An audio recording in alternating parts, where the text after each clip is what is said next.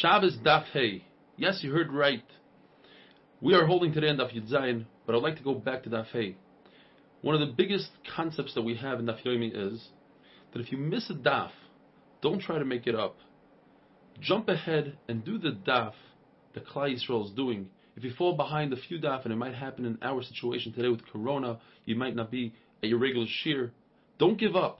Just start where everybody else is. Write it down, and when you have the opportunity, come back and do the daf. So on Daf Hey, the Gemara is discussing the concept of yad. In the Mishnah, where there's a poor person in the Rosh Hashanah who brings an item into Rosh Hashanah and places it in the hand of the Balabayas, the person standing in the Rosh Hashanah. He did an akira and then an hanacha. Why is he chayiv? The hand of the Balabayas is not 4 tefachim by 4 tefachim. And the Gemara makes many attempts until it finally comes to a conclusion.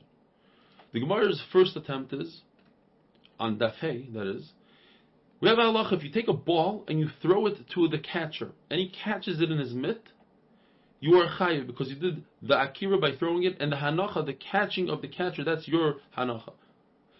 You see from here, that even though the mitt is less than 4 tvachim by 4 tvachim, you are chayiv. Says the Gemara, you're right. That's a great raya for hanacha. But where does it say that the akira, if you pick up an item from the Balabais' hand and you bring it into Rosh Hashanah, you're also chayiv? It doesn't say anywhere that the akira could be from a place that's less than 4 by 4. In addition, how do you know that the catcher's mitt is not 4 by 4? So Rabbi Abba has another attempt. Perhaps we're talking about baskets. When he put the item in the Balabais' hand, it's referring to a basket, and you have to read it as basket, not hand. Well, that would be very difficult, because Rabbi Yossi Rabbi Yehuda says if a person has a basketball hoop in Rosh Hashanah, and he has a basket on top, and you throw a ball into the basket, it's as if you threw it into Rosh Hashanah.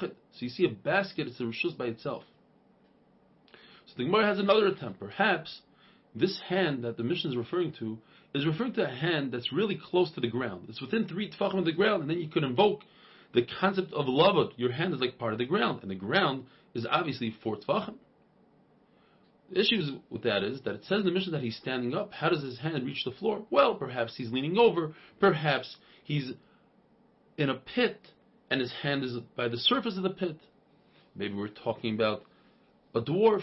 Says Rava, that doesn't make sense. The Mishnah is talking about all these interesting cases. Therefore, Rava comes up with the final pshat. A person's hand is considered halachically 4 by 4. So going back to that case that we said, a guy throws a ball into a catcher's mitt, he's chayiv. He did a akira hanacha. If the catcher gets up and moves towards the pitcher, then the pitcher is potter, because it's shnayim shasu. All the pitcher did was the akira, but the hanacha is not where he wanted it to land. Somebody else got involved there and made a different hanacha, and therefore they both did this melacha and they're both potter with their eyes. Ask Rabbi Yochanan an unbelievable question. What happens, and I saw a video of this being done actually, if a person takes a ball and throws it, let's say he tosses a football, and he runs really quickly and catches his own throw. In a way, he's acting like 2 different individuals, and perhaps he should be partner. Or maybe no. He is creating 2 different malachas. It's one person, and therefore he should be chayiv. And the Gemara actually remains in a teiku. If a person puts his hand into his friend's backyard and grabs water, and then he put it back, he's chayiv. And the chiddush is that water that's laying on top of water is still considered as if it's laying there, because all water is one. But if you have, let's say, a floating walnut, that's not part of the water, and that's not a hanacha, that's not its resting place, and therefore you're not chayiv. A person who received rain as it was raining in his hand, that's not considered as if he did an akira, because what's the difference if his friend put the item in his hand and we said that's not considered an akira, or it came from the sky? That's not considered an akira. What if he pushes the water with his hand? That's also not considered an akira, because it didn't come from a 4 by 4 place. Now if, let's say there's a roof on a slant, so it sort of slows down the descent, but that's not considered a stoppage. Whereas if it's an item like a Megillah, that it rolled down the roof but it came to a stop, that's considered as if it stopped. But water that continues to move, that's not its resting place. The Gemara says, what about a walnut inside a small little boat, a kli, a vessel that's on the water? Do we view the walnut as if it's in its resting place in the vessel, or perhaps because the vessel is still on the water and it's moving, they are both not considered in their resting place, and the Gemara remains in the teiku. If you have oil that floats on top of wine, and somebody who's tamei, a tvul yaim, who went to the mikvah, but he's waiting for the evening, and we're discussing truma, touches the oil, is it as if he touched the bottom wine as well, because it's liquid that's above liquid? Or perhaps we view each liquid as an individual entity. The oil is by itself, and the wine is by itself. So according to Rabbi Yochanan ben Nuri, they're both connected, and if you touch one, you touch them both, and they both are tamei.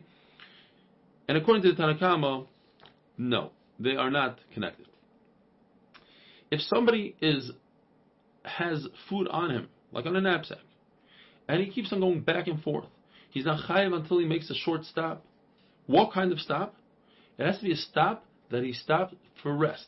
But if it's stopped just to readjust the load, that's not considered a stop. If that's not considered a stop, then the reverse is true. We could use that same logic, but to his detriment. In other words, a person is chayiv if he walks in Rosh Hashanah 4 amas. What happens if he's walking 2 amas and he stops to readjust his load? Since it's not considered a real stop, so then when he continues and he gets to 4 amas, he'll be chayiv, because what happened was he walked 4 complete amas. The fact that he stopped in the middle, that's not considered a stop. But if he stopped to rest, then he's not chayiv for walking Dalet amas in Rosh Hashanah, because he didn't do it in one shot. The stop was a real stop. And the same thing Rabbi says in the name of Rabbi Yochanan, that if a person lifts up a chayfetz, he lifts up an item, and his intent was to put it somewhere in his house, and then he walked outside, then he never did an akira, because in order to be over an akira, an oitzah, you have to have intent to lift it up in order to take it outside. But over here his intent was to lift it up and put it on the shelf. Therefore he's not chayiv. Have a wonderful, safe day.